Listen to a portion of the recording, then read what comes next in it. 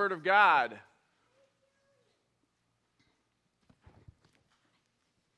Matthew 5:7-9. God blesses those who are merciful, for they will be shown mercy. God blesses those whose hearts are pure, for they will see God. God blesses those who work for peace, for they will be called the children of God. This is the word of the Lord.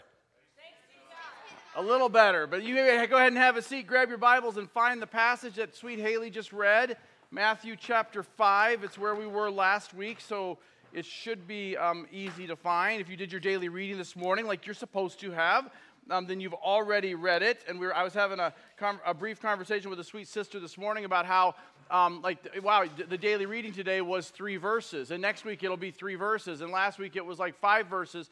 And hopefully what you're doing, because you don't have a lot to read, is you're really letting those few, there's a lot packed into just a few words that Christ shares with us, so hopefully you're letting those words do a work in your life. Like stop and pause and spend some time reflecting on what you just read. And so hopefully you do that every week, but certainly when the readings are so short like they have been. But we're going to jump right into our conversation with our first talking points question. To know God and make Him known. That's why we're here. If you're here, I mean, all people that were ever created were created in His image for one reason. Like everybody is an image bearer of God, not just Christians. But we're here as the pinnacle of His creation to make Him known. And that's the specific call of the Christian, to make Him fully known, not just in all of creation, but also in special revelation in God's Word. We're called to make Him known. But how do we do that? If that's the only reason we're here, and I'm not sure we really believe that moment by moment. I don't know that I really believe that moment by moment, but the only reason you exist is to make God known. That's hard for us to hear. Why? Because I want to exist for me. So for us to actually do what the last part of the question, so how do we do that? Guys, it has to start with going, how do we moment by moment embrace the reality that our purpose in existence is to show that God exists, and that He saves, and that He's coming again. So how do we do that? How do we make Him known? By the way we live our lives. Okay, so are we living? And that's really what the Beatitudes launch us into. So we'll come back to that one in a minute, because these character qualities that Jesus starts His first sermon with are very much about how do you live your life, and how upside down that is from how the world wants you to live your life. How else? Through relationships. And I love how the Holy Spirit orchestrated some of our prayer time today, even in just talking about how the people we've engaged with throughout the week. So are we even in, for us to show God off, that implies that we're around people in a way that would show Him off. Good. What else? How we handle trials.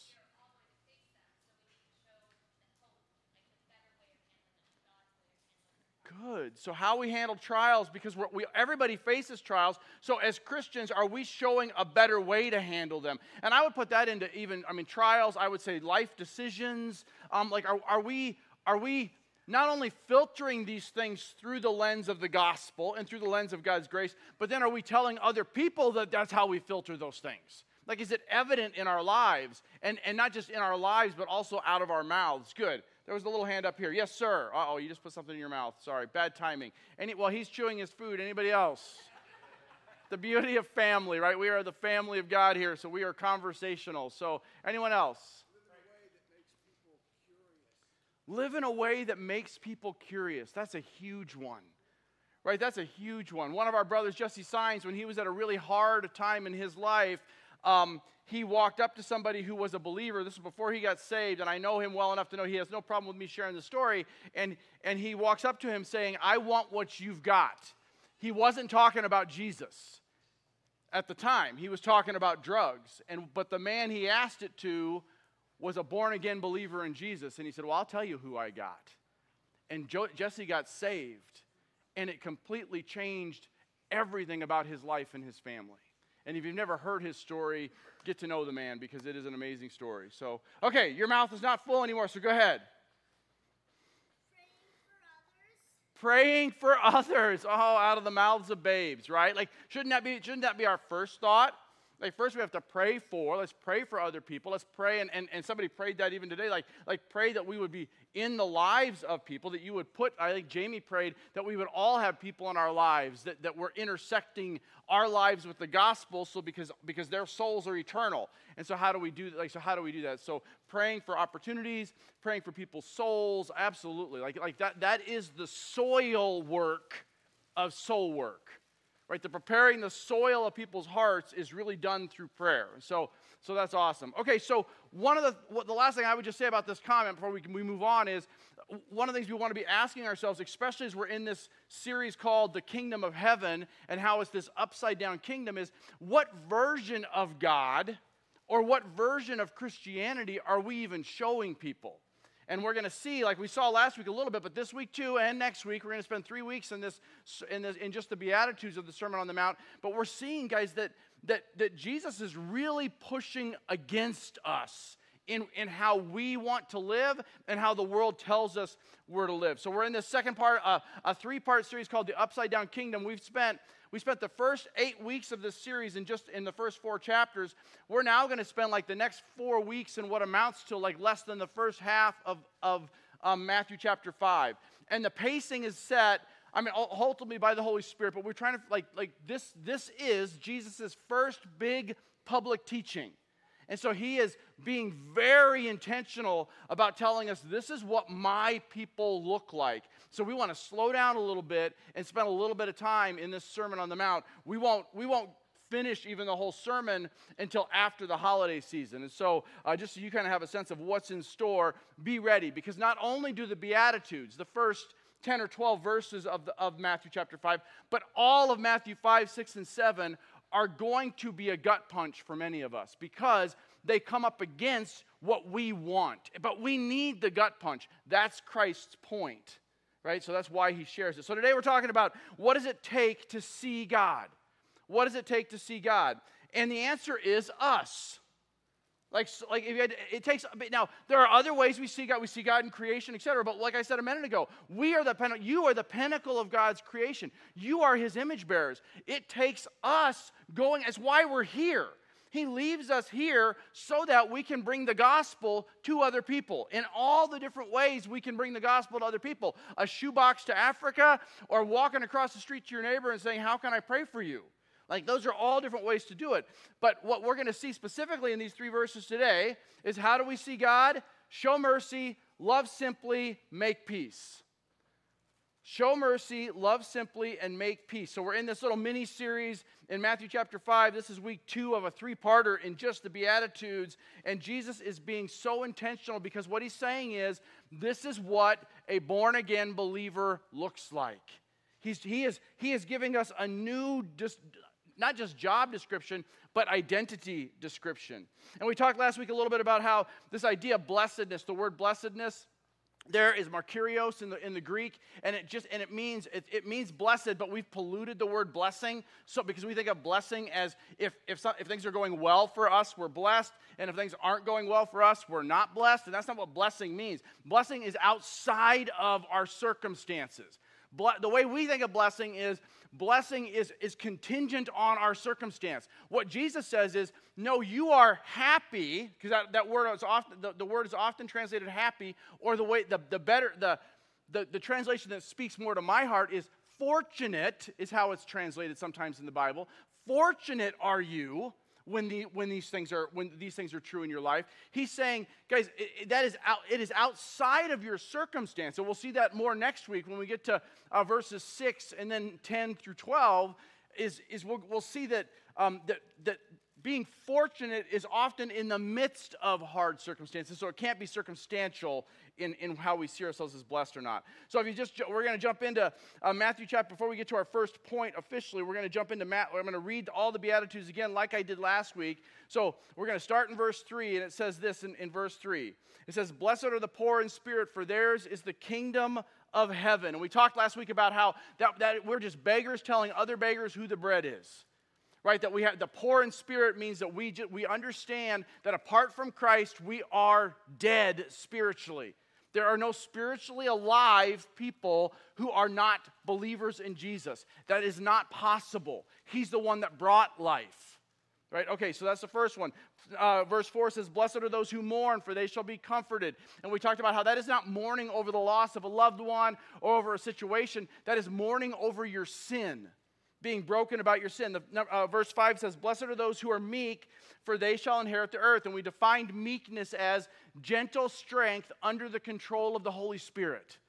Meekness is not doormat. It's not being pushed like overrun, but it is having strong, gentle strength under the control of the Holy Spirit, which means love, joy, peace, patience, kindness, goodness, faithfulness, gentleness, self-control. These are all the things that meekness would look like. Now verse 6 says, "Blessed are those who hunger and thirst for righteousness, for they shall be satisfied." We're going to skip that verse this week and come back to it next week.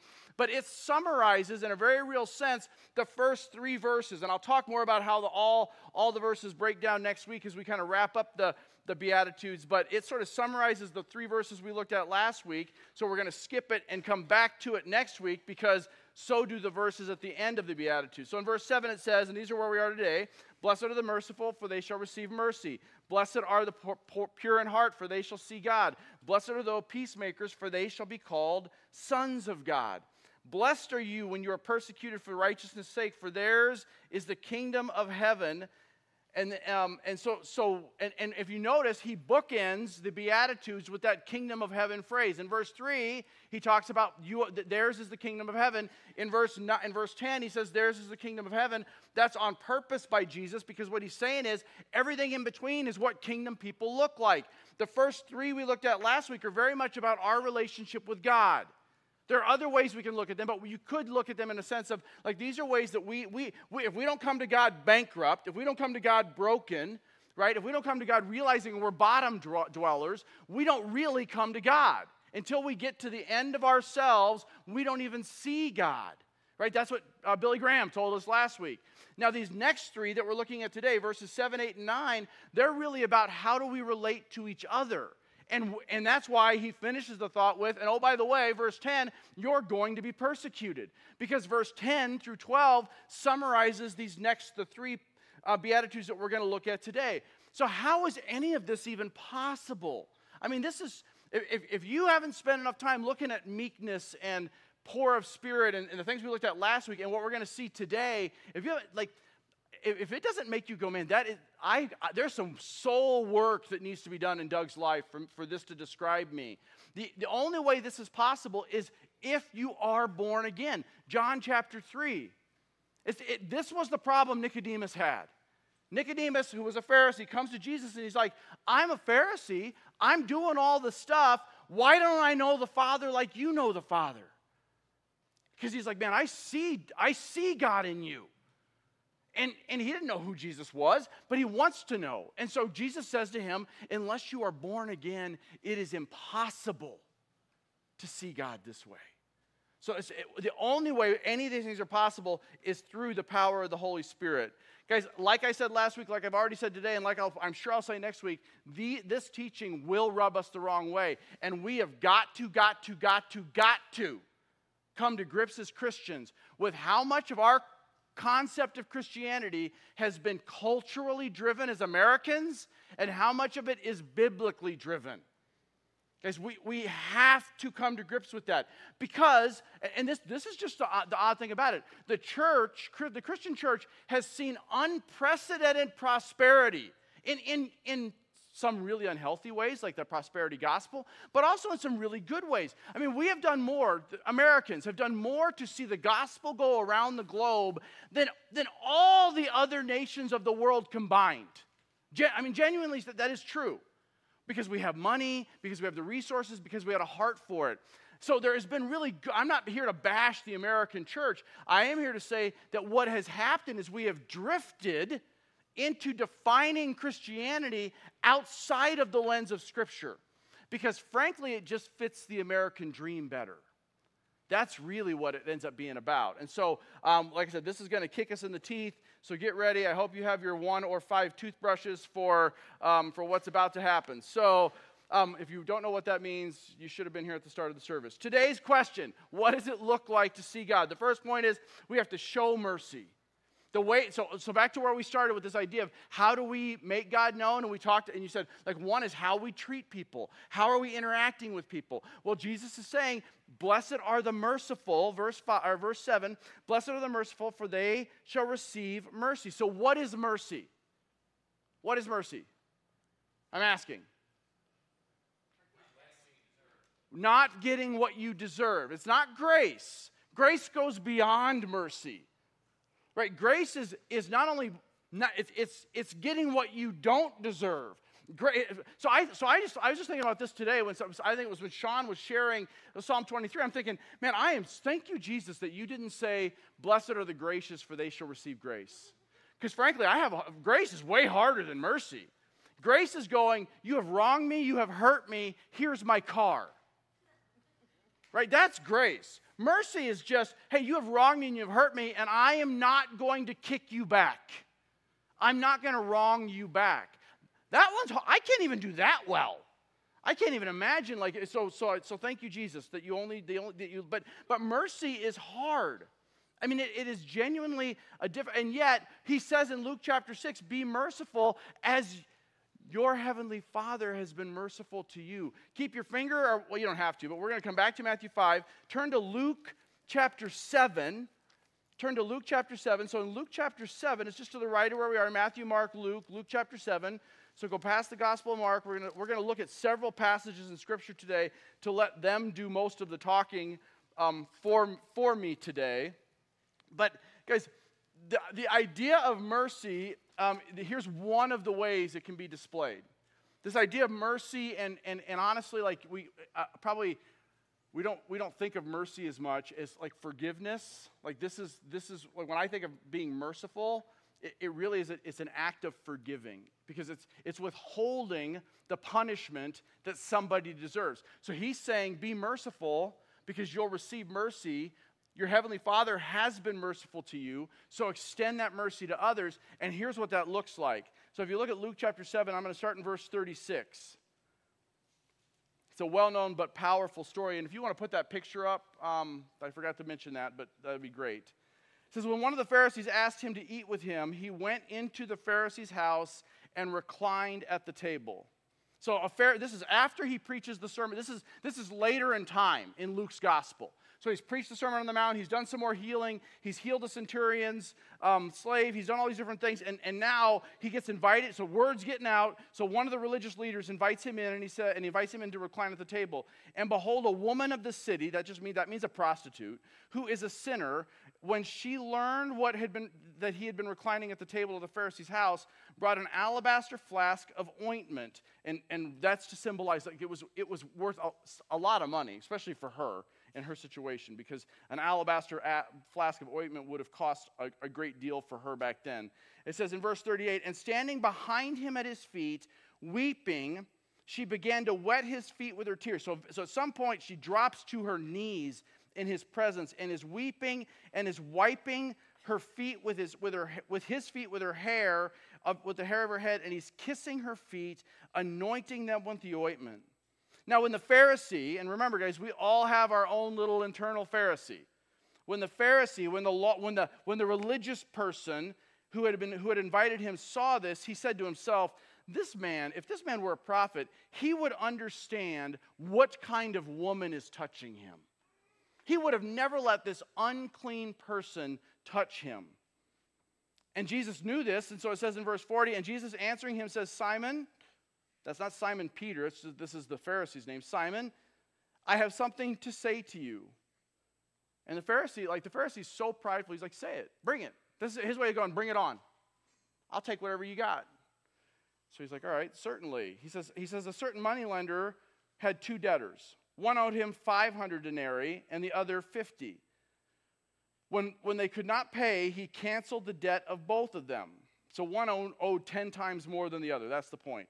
Now, which of them will love him more? So this guy forgives two different people. One of them owes 10 times what the other one does. And Jesus says, so which one is going to forgive him or is going to love him more? And Simon answered, the one, I suppose, who he canceled the larger debt. And Jesus said to him, "You have judged rightly." Then turning to the woman, he said to Simon, "Do you see this woman? I entered your house and you gave me no water for my feet," which would just have been the minimal courtesy of the time. Ultimately, what he's saying to this Pharisee is, you see me like you see this woman. You see me as beneath you. And so I'm not worthy of your mercy or your grace. And he says, "But she has wet my feet with her tears and wiped them with her hair. You gave me no kiss from the time I came in, and she has not ceased to kiss my feet. You did not anoint my head with oil, but she has anointed my feet with ointment. Therefore I tell you, her sins, which are many, are forgiven, for she loved much. But he who is forgiven little loves little." And he said to her, so Jesus looks at the woman and says, and my guess is, knowing Jesus, he kneels to the ground where this broken woman is. And he looks her in the face and he says, "Your sins are forgiven."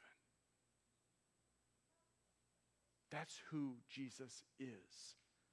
It's what Jesus does. He never stands over you in some haughty, pharisaical way and says, "Prove it to me." He says, "Just come and sit at my feet and let me wash you with my mercy and grace." And then he says in verse 50, and he said to the woman, "Your faith has saved you. Go in peace." But guys, it starts with, for our ability to do that, for our ability to have that, it started with the Pharisees accusing Jesus of not seeing the woman. He's the only one in the room who really did. Right? He saw the woman for who she was. He knew what her problem was, and he meets her there. The Pharisee just wants to use her, just like she's been used over and over and over again. Jesus is the one that meets her where she is and brings her where she needs to be, which is understanding that in him there is forgiveness. But it started with seeing the people. In Matthew chapter 9, one of my favorite passages, in Matthew 9, 35 through 38, it talks about how Jesus, seeing the crowds, his heart broke for them. Because they were dispirited and distressed, I think is how the New Living translates it. They were like sheep without a shepherd. The way that the New Living says it says they had so many problems and they did not even know where to go for help. And he's right there in front of them. And then he says this, now let's get it off of Jesus and let's get it on to us, because what's his solution? So pray that he would raise up harvesters. Who's the harvesters, people? We are. We're supposed to meet the woman at her feet. Look at your second talking points question. So that leads us to this question. What gets in the way of grace or mercy? If grace is too hard, we can back up and talk about mercy. Why aren't we better at practicing mercy and forgiveness? My rights. Selfishness. Pride. What's that? We're critical. Guys, because that is true. I want my way. I'm prideful. I'm selfish. But all of that. Here's our lens: seeing the people, we don't have compassion on them. Seeing the people, we think we're better. That's the Pharisee. It's exactly the Pharisee. Guys, now take it to something. Now, I'm not going to ask this. I'm not asking for out loud answers. Okay. Think about, so take it off of those people and people groups and what's going on in our world and just put it into somebody personal. Maybe you and your spouse came in here today just locking horns. Maybe there's a family member that you're just really struggling to forgive. Maybe you're having a hard time just because you know what? I'm doing it right and they wronged me. And we're keeping score. Guys, what is our motivation to forgive? What is our motivation for mercy? What is our motivation for grace? Because all those things, all right, so I'm going to stop. I'm going to just give you 10 seconds. think about that person and think about what the thing is you feel like they've wronged you in. Like, how would you, don't answer out loud, how would you describe it? False accusation, hurtful word, unfair treatment, rejection, betrayal. Guys, I could just keep listing, are they adjectives? I don't have any idea. I'm not an English person. Are those adjectives, sort of? What? Yeah. I could list descriptors all day long. Every one of them I've done to Jesus. Every one of them you've done to Jesus. So the reason I need to forgive the person who's betrayed me, and guys, I stand up here before you telling you your pastor really struggles with that. Especially when they betrayed my family. Man, give me the baseball bat. I'll go show them the love of Jesus. That's my heart, and that's not right. But guys, understand that your motivation for forgiving their betrayal is because I betray Christ all the time. And he forgives me all the time. And you do the same thing. That's supposed to be our motivation for how to, and when we do that, we show God off in ways that are supernatural. And we'll kind of finish up there when we get to the peacemaking part. So what does it look like to, what does it take to see God? One, we have to show mercy. The second thing is we have to live simply. We have to live simply. Look at verse 8. I left me in Luke. I have to go back to Matthew chapter 5. Look at verse 8 of Matthew 5. Blessed are the pure in heart, for they shall see God. The pure in heart one is probably the hardest one for us to get our minds around, because right away when I say something like, blessed are the pure in heart, what do we think of as Bible-believing Christians? What's that? Children. Okay, good. We're going to come there in a minute. That's in my heart, when I hear the word blessed are the pure in heart, maybe I'm the only one, but here's what I'm thinking, I got no shot. I got no shot. Because, I know my heart. Right now, we're going to see next week whose righteousness makes our heart pure. But I'll go back to what Teresa said. The closest to the pure of heart we see often is children. And oh, by the way, that's what Jesus said too. So keep your finger where we are. Go to Matthew 18. Go to Matthew 18, and we're just going to take a look at how Jesus explains this. In Matthew 18, starting in verse 1. So get that. Now at this point in Jesus' ministry, when it says the disciples came to him, it's not talking about the masses. It's talking about the 12. These are the best of the best of the best of Christians on the planet at this point of all humanity. And look at what they're saying. At that time, the disciples came to Jesus saying, Who's the greatest in the kingdom of God? Now, guys, we know from other accounts in the other Gospels, they're asking the question because they want to know which one of them is greatest, right? So that's their heart. It says, and calling to him, this had to just talk about a kick to the cradle. This had to have been horrible for them because he's like, hey, see this kid? They're all like, man, look at all the stuff I've been doing for you, Lord. And he brings over a little child, and he stands this little child in front of them, and he says, hey, do you see this child? Do you see this child right here? He says, truly I say to you that unless you turn and become like this child, like children, you will never enter the kingdom of heaven. Ouch. Like that verse ought to be underlined and maybe with an out, whoever humbles himself, meekness, whoever meeks himself, like we looked at last time, like this child is the greatest in the kingdom of heaven. Guys, it's our heart that matters. But what he's saying, don't mistake this. He is saying, so back to Matthew 5:8, when he says, blessed are the pure in heart, for they shall see God, that's a for now promise. It's a both and. All of these promises are kingdom promises for there and then, when he comes again, and they're kingdom promises for now. So he's saying we will see God in that purity of heart. Why? Because what purity of heart has to do with is what you guys prayed about in our prayer time. Focus. Purity of heart has to do, what he's talking about children is because he's saying, the children, until you have a heart that is just purely devoted to something, when something captures the heart of a child, man, it's all in. That little heart is consumed. Mommy, I need the next thing. Mommy, I need the next thing. Mommy, I need the next thing. Mommy, I need the next thing. Mommy, why? Because whatever that thing is has captured their heart, right? Now, obviously, that's a little sinner thing. We're just big sinners because I do the same thing. I need the next thing, God. I need the next thing, God. I need the next thing, God. Whether the thing is a something or a someone or a situation or whatever, we're all that way. But he's saying, guys, the pure of heart have their focus purely on God. In 1 Corinthians chapter 12, 1 Corinthians 13:12, Paul says, for now we see in part, but then we will see in full. Now we know in part, but then we will fully know. What's the context of 1 Corinthians 13:12? What?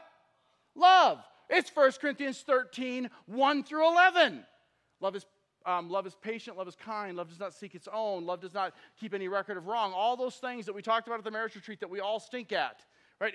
He's saying, but it's that focus of not on yourself, but on him that leads us to being pure in heart. Guys, the purity of heart is simply seeing Jesus as better.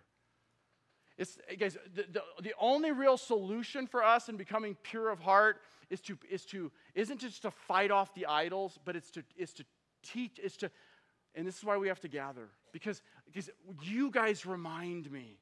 Hearing you guys sing so beautifully during the service, like before I come up here, reminds me that Jesus is better. And that's why I need to be here. Like it's just the way it is. Look at your last talking points question. What does a heart that is singularly devoted to something or someone look like? What does a heart that is singularly devoted to something or someone look like? You don't like being away from it. So good. What else? Unstoppable. Relentless pursuit. Good. What else? Not distracted. I mean, for those of you that are married, think about when you were dating. Those of you that are dating, think about dating. Like when your heart has been captured, and you are singularly devoted to that, like to the pursuit of that person, there is little or nothing that will get in your way, right? Certainly not mentally and emotionally. That's what we're supposed to be with Jesus. Because all the other stuff, including our spouse or our boyfriend or our girlfriend, are idols if we put them ahead of our pursuit of Him. So last thing, so what does it take to see God? 1, we have to show mercy. 2, we have to live simply. Like if people were following you around, would they say, this person is passionately pursuing Jesus? And the last thing would be they make peace, and this is the hardest one. The purity of heart was probably the hardest for us to understand. The peacemaker is the hardest one for us to do. And I'll tell you why. So let me just read, I left myself back in Matthew 18.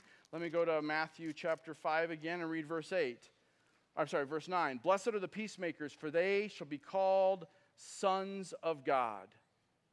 Guys, this is the hardest way this is, out of all of the Beatitudes, the 3 we looked at last week and the 3 we're looking at today, to me, this is the hardest one to do in our world, because peacemaking is becoming near impossible. Because here's the thing, He doesn't say, blessed are the peacekeepers. He says, blessed are the peacemakers. Right? It's hard enough to keep peace. It's hard enough to keep peace in your home, keep peace in your marriage, keep peace at your place of work, keep peace on the internet, keep whatever. It's hard enough just to keep it. He's not saying, don't just stop putting up walls. He's saying, build bridges. So, because one of my favorite verses, right, is as far as it depends on you, be at peace with all people. Right, that's Romans 12 something, I think, right? Verse 15 or 16, something like that. As far as it depends on you, as much as it depends on Doug, be at peace with everybody. Here's what I say.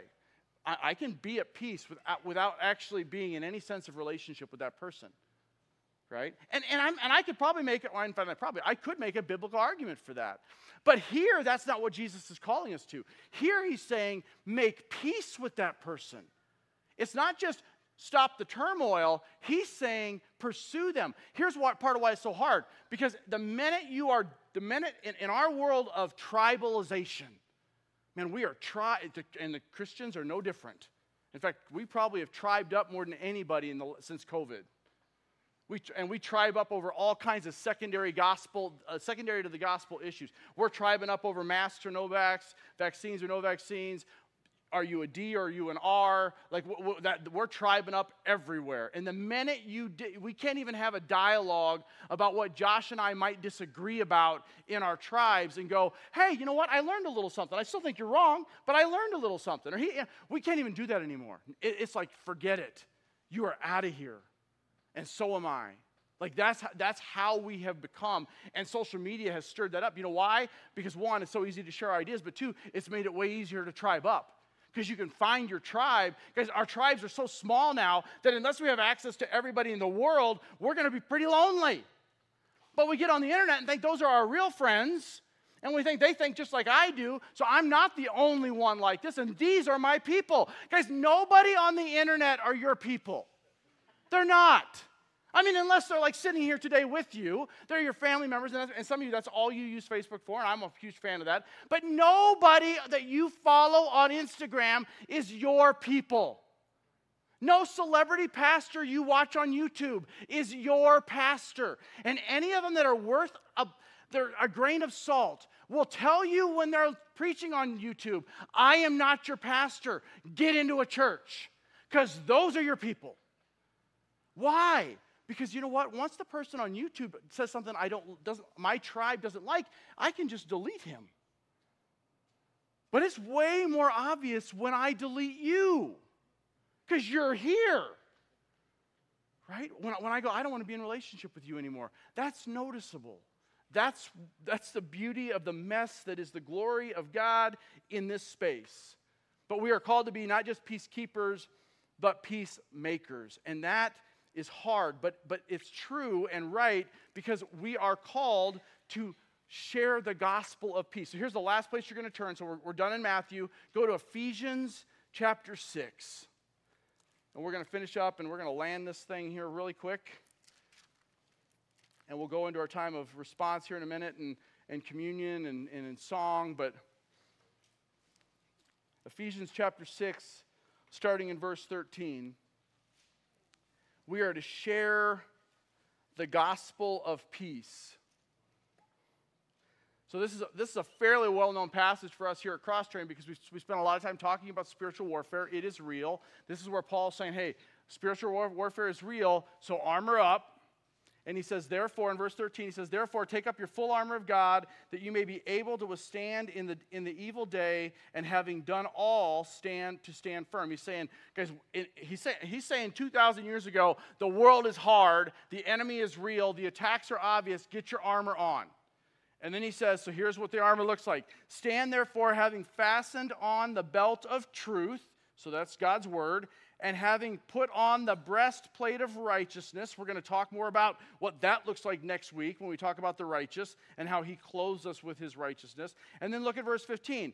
And as shoes for your feet. So this is the part of our body that's made for going. Going. So he's like in the Matthew 28, as you are going along, make disciples. That's what he's saying. So here's how you make disciples. You put on so for your feet, you put on the readiness given by the gospel of grace.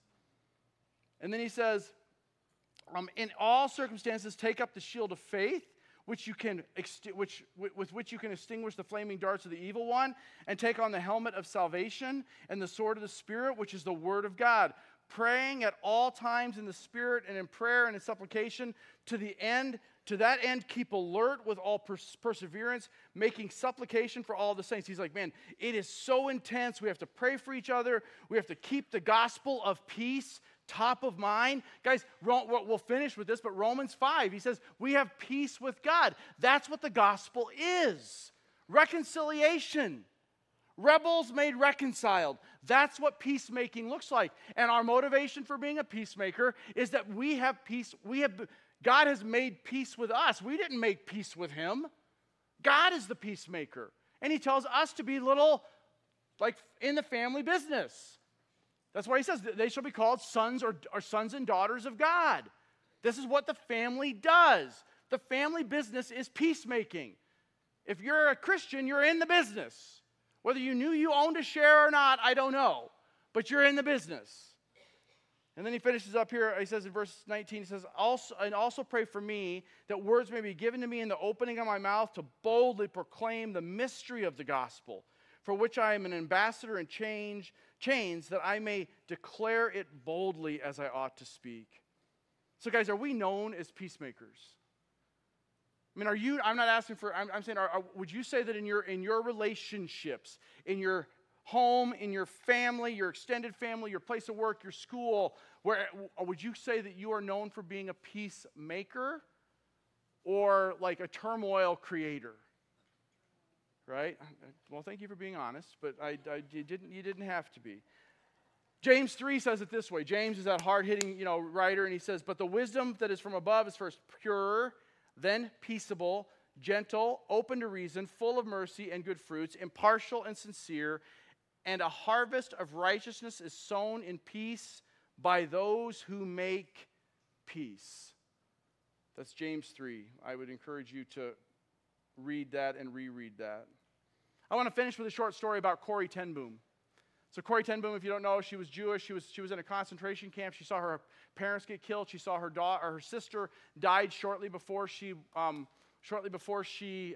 was released. And after she got out, she became a Christian, or she was a Christian. I'm sorry, she was a Christian, and she began sharing the forgiveness of God with other people. So she would go around to churches in Europe, and this is a scene that she shares in 1947, speaking at a church in Munich. She shares this. After she gets on sharing about the amazing forgiveness of God, this man comes up to her, and it says, "He was the first of our actual jailers that I had seen since the time in the concentration camp." So this is one of the Nazis who had tortured them, who had punished them, who was responsible for her sister dying. And it says, "And he came up to me at the church and was emptying, as the church was emptying, beaming and bowing. 'How grateful I am for your message, Fraulein,' he said. 'To think that you say Jesus has washed my sins away.'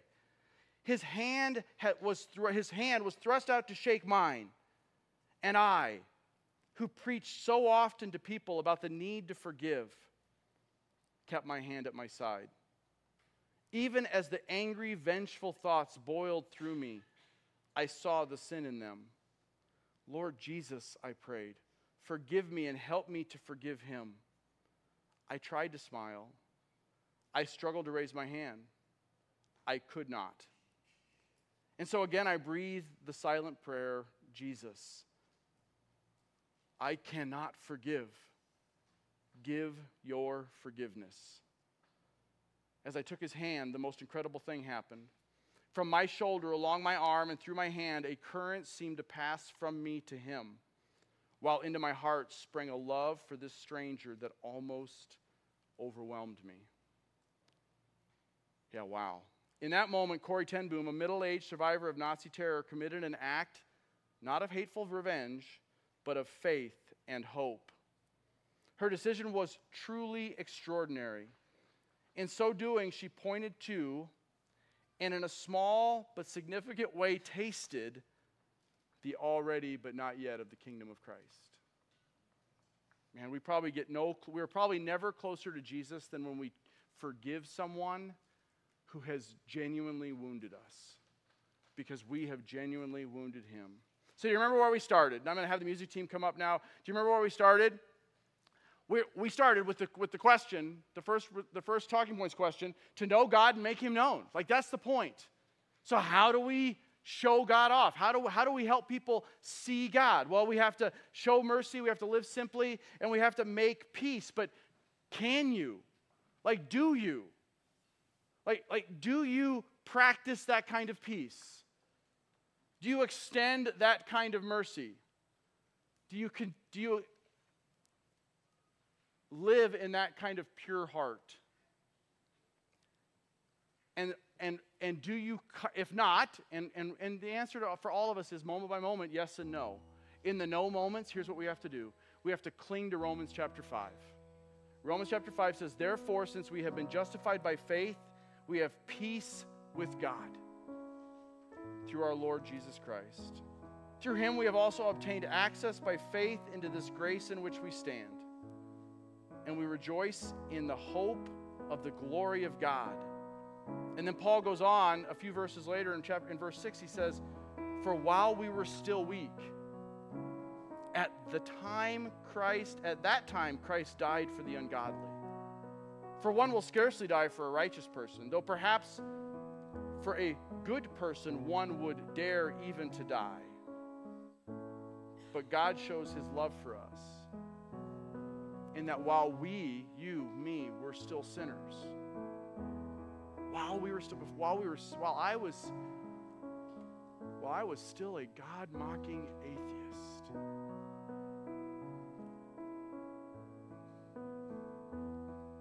Christ died for me and for you." Thank you, Jesus. Let's pray. Father, I thank you that your gospel is a story of peacemaking, that it is the only solution for all the brokenness that we see in our world, and frankly, it's the only story that makes sense. That what is going on in our world is we are a bunch of rebels. We are a bunch of rebels who have rejected the one who made us in your image. And from that first rejection in a garden, you pursue us with your peace. You pursue us in your mercy. You pursue us by your grace. You don't wait for us to come to you because we never would. But you invite us. As you pursue us and you come into our presence, you say, "Your sins are forgiven. Now go." So Lord, I do pray for those in this room that do not yet know the peace of God that comes from peace with God. I pray that today would be the day that they would not harden their hearts, but that they would freely receive the offer that is freely given. That today would be the day that you have ordained for them to be born again. And Lord, for those of us that are yours, but as we all do, I guess, so not just for those of us, but for all of us who struggle with living in this upside down, countercultural way you've called us to live, Lord, remind us of two things. One, the power of the Spirit is what makes it possible. And two, our motivation is your pursuing love, because that's what you have done for us. I thank you in Jesus' name. And all God's people said, amen.